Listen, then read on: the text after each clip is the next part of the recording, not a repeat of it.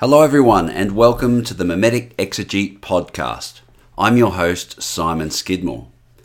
In this episode we pick up the story of Jacob's life from chapter 35 verse 16 through to chapter 37, which marks a new section in the Genesis story. Yet before we do, let's recap Jacob's journey so far. The first thing we hear about Jacob is that during his birth he grabs at his twin brother's heel. This act serves as a prelude to Jacob's rivalry and wrestling with his brother Esau. The narrative reports that while Esau was a skillful hunter, Jacob was a complete man who stayed at home. In this way, the narrative draws a stark contrast between Jacob, Israel's forefather, who is revered as the complete man, and his violent brother Esau. I mentioned the founder of Babylon, Nimrod, is also described as a mighty hunter, just like Esau. Therefore, the narrative portrays Esau as the bigger, older, stronger brother who employs violence, marauding other peoples to build his city and empire, much like Babylon. In contrast, Jacob stays at home and is described as complete or whole. In other words, Jacob is the complete human that Israel are called to imitate. Although these two brothers are completely different, Jacob imitates his brother and engages in mimetic rivalry with him. Jacob dresses like Esau to fool their father Isaac and steal his brother's blessing and birthright. Like all of us, Jacob wants what he can't have, that is, his brother's blessing and birthright. The desire for these things brings Jacob into rivalry with his brother until he eventually obtains the desired object through deceit. Once Jacob snatches this object from his brother's grasp, Esau laments its loss, even though he despised his birthright earlier in the narrative.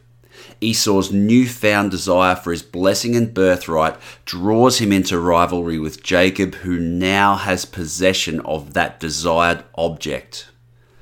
To escape Esau's rage, Jacob flees to Padan Aram, the family home of his mother Rachel. Although the distance between them stifles the rivalry between the two brothers, Jacob soon finds another rival in Padan Aram, his uncle Laban. Laban exploits Jacob, manipulating his desire for Rachel, Laban's youngest daughter. Yet once Jacob marries Rachel, securing his desired object, Laban no longer has any currency with which to exploit Jacob any further.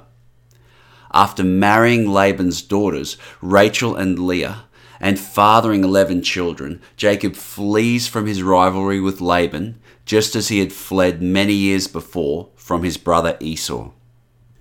During his journey back to his homeland in Canaan, Jacob has somewhat of a conversion experience. Just as he engaged Esau and Laban in mimetic rivalry one night at the river crossing, Jacob wrestles with an enigmatic figure until the sun comes up. The nighttime imagery in this story may represent Jacob's blindness as he is caught in the grip of mimetic rivalry, which gives way to a new revelation. With the dawn of a new day, Jacob sees the face of God and is transformed as he receives a new name, Israel, the one who wrestles with God. From this point on, Jacob will no longer engage in mimetic rivalry with others, but rather he directs his rivalry towards God. This change allows Jacob to live in peace and harmony with others, including his brother Esau. Even when his honor is decimated through the defiling of his daughter, Jacob chooses the non-mimetic path and holds his peace. In this way, Jacob lays aside all rivalry, forgiving those who wrong him, and denouncing acts of violent revenge. I believe his reluctance to engage in mimetic rivalry with others and to seek revenge for wrongs done to him is what makes Jacob the complete man in the Genesis narrative. Concerned that Esau will still be angry with him upon his return to Canaan, Jacob attempts to pacify his brother by sending him extravagant gifts. To our surprise, Esau holds no animosity towards his brother. Apparently, the distance between the two brothers during Jacob's time in Padan Aram allowed the rivalry between them to subside. In the end, Jacob and Esau reconcile and enjoy a cordial relationship with one another.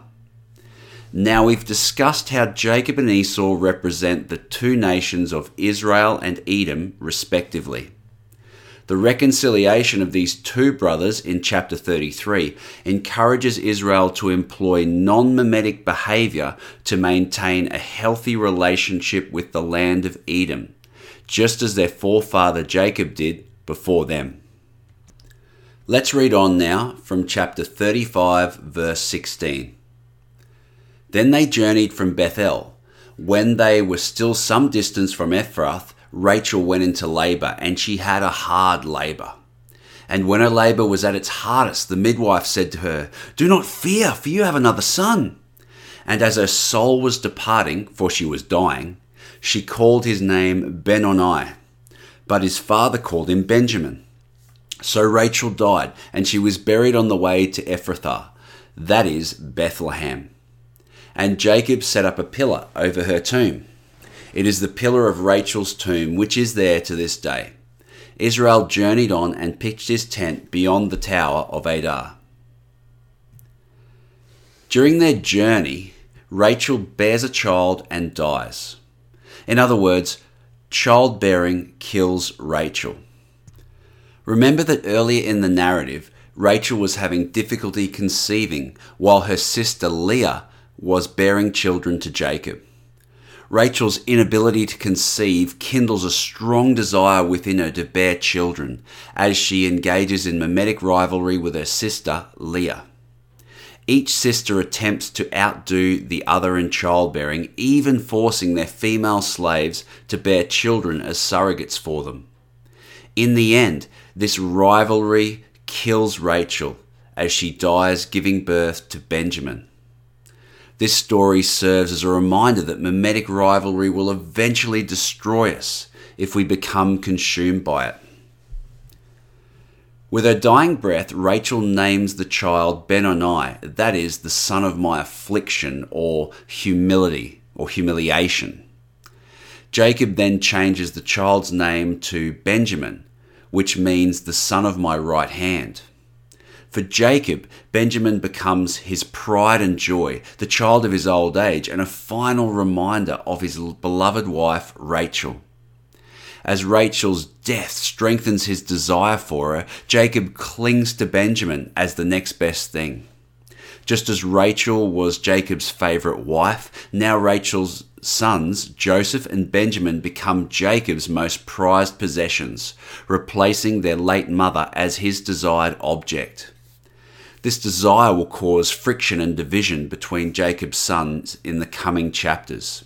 However, for Rachel, Benjamin is a source of pain and affliction and ultimately death. As we've already discussed, the child is Rachel's desired object and the fruit of her mimetic rivalry with Leah. Even though Rachel blames the child for her suffering, the child is not the problem. The child is the mere object upon which Rachel fixes her mimetic desire as she attempts to imitate her sister's childbearing. Rachel's mimetic rivalry with her sister is the real source of her pain, suffering, and death.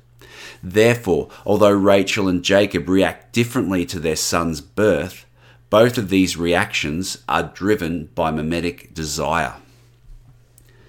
Let's read on now from verse 22. While Israel lived in the land, Reuben went and lay with Bilhah, his father's concubine, and Israel heard of it.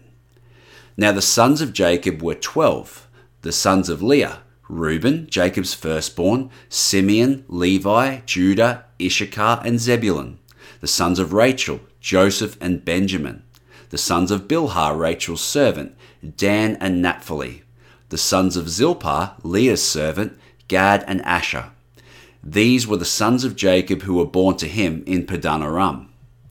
And Jacob came to his father Isaac at Mamre, or Kiriath Arba, that is Hebron, where Abraham and Isaac had sojourned. Now the days of Isaac were 180 years, and Isaac breathed his last, and he died, and was gathered to his people, old and full of days. And his sons Esau and Jacob buried him. These are the generations of Esau, that is Edom. Esau took his wives from the Canaanites, Adah, the daughter of Elon the Hittite, Aholibamah, the daughter of Anah, the daughter of Zibeon the Hivite, and Basemath, Ishmael's daughter, the sister of Nebaioth. And Adah bore to Esau, Eliphaz, Basemath bore Ruel, and Aholibamah bore Jerish, Jalam, and Korah. These are the sons of Esau who were born to him in the land of Canaan. Then Esau took his wives, his sons, his daughters, and all the members of his household, his livestock, all his beasts, and all his property that he had acquired in the land of Canaan. He went into a land away from his brother Jacob, for their possessions were too great for them to dwell together. The land of their sojournings could not support them because of their livestock. So Esau settled in the hill country of Seir. Esau is Edom. First, let's discuss Reuben's act of sleeping with his father's concubine. To sleep with a ruler's wife or concubine was ultimately a power play in ancient Israel.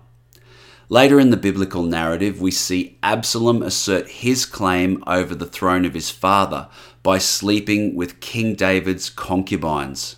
This act brings humiliation upon the monarch and may incite violent retaliation.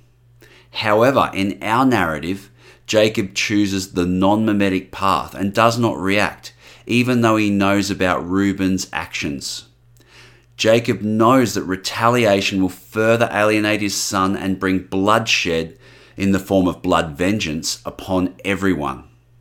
He would rather humble himself before his son than defend his own honor through violence, which would have been extremely countercultural. In this way, Jacob's example encourages us to embrace humility and denounce acts of violent retaliation. The passage then lists Israel's sons and reports the death of Isaac. Notice that Esau and Jacob bury their father Isaac, which further emphasizes the peaceful relationship between them. When we choose to adopt a non-mimetic lifestyle, conflict is quenched and old enemies become new friends. Chapter 36 then goes on to recite Esau's descendants.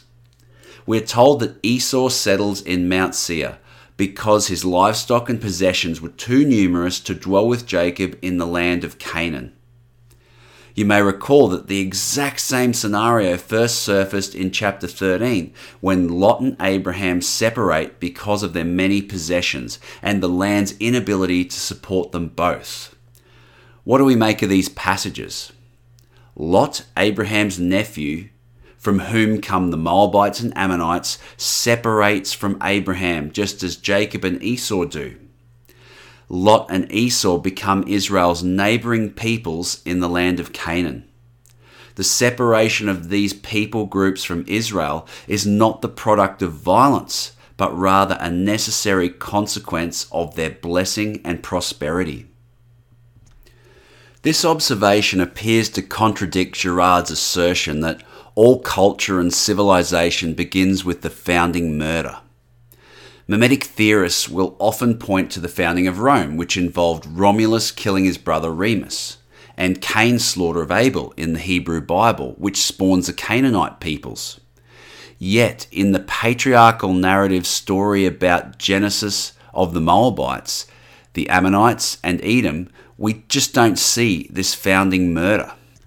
Although the purists will argue that this primitive act of violence is always concealed by later writers, you really need to squint hard to see any hint of it in the Genesis narrative. Far from murdering Lot, Abraham rescues him. Following Jacob's conversion, he enjoys a cordial relationship with his brother Esau, and no actual violence takes place between them.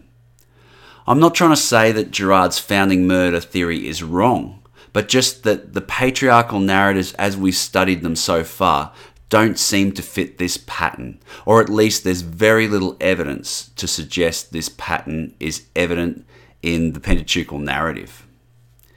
Perhaps this is what sets Israel's narrative apart from other ancient stories.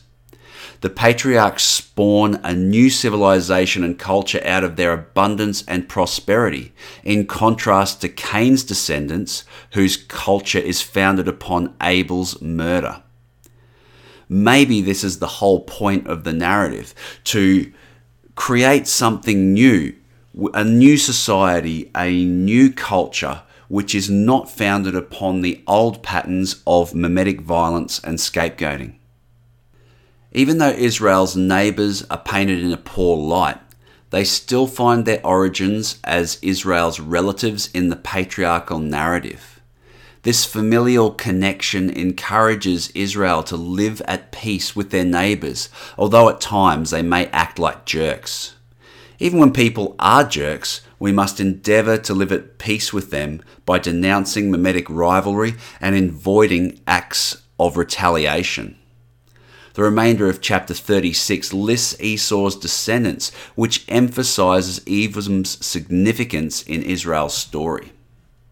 For all the anti-Edomite sentiment in the Genesis patriarchal narrative, perhaps this genealogy reminds us that Israel and Edom, although they are separate, although they're forced to live in separate lands because they are so prosperous, they are still one in the sense that they are still brothers.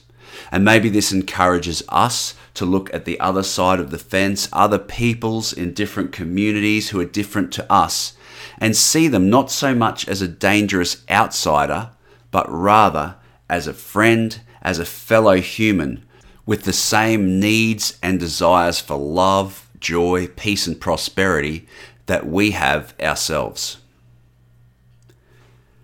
Thanks again for joining me on the Mimetic Exegete podcast. If you'd like to continue the conversation, you may do so on the Mimetic Exegete Facebook group. Until next time, may the Lord bless you and keep you.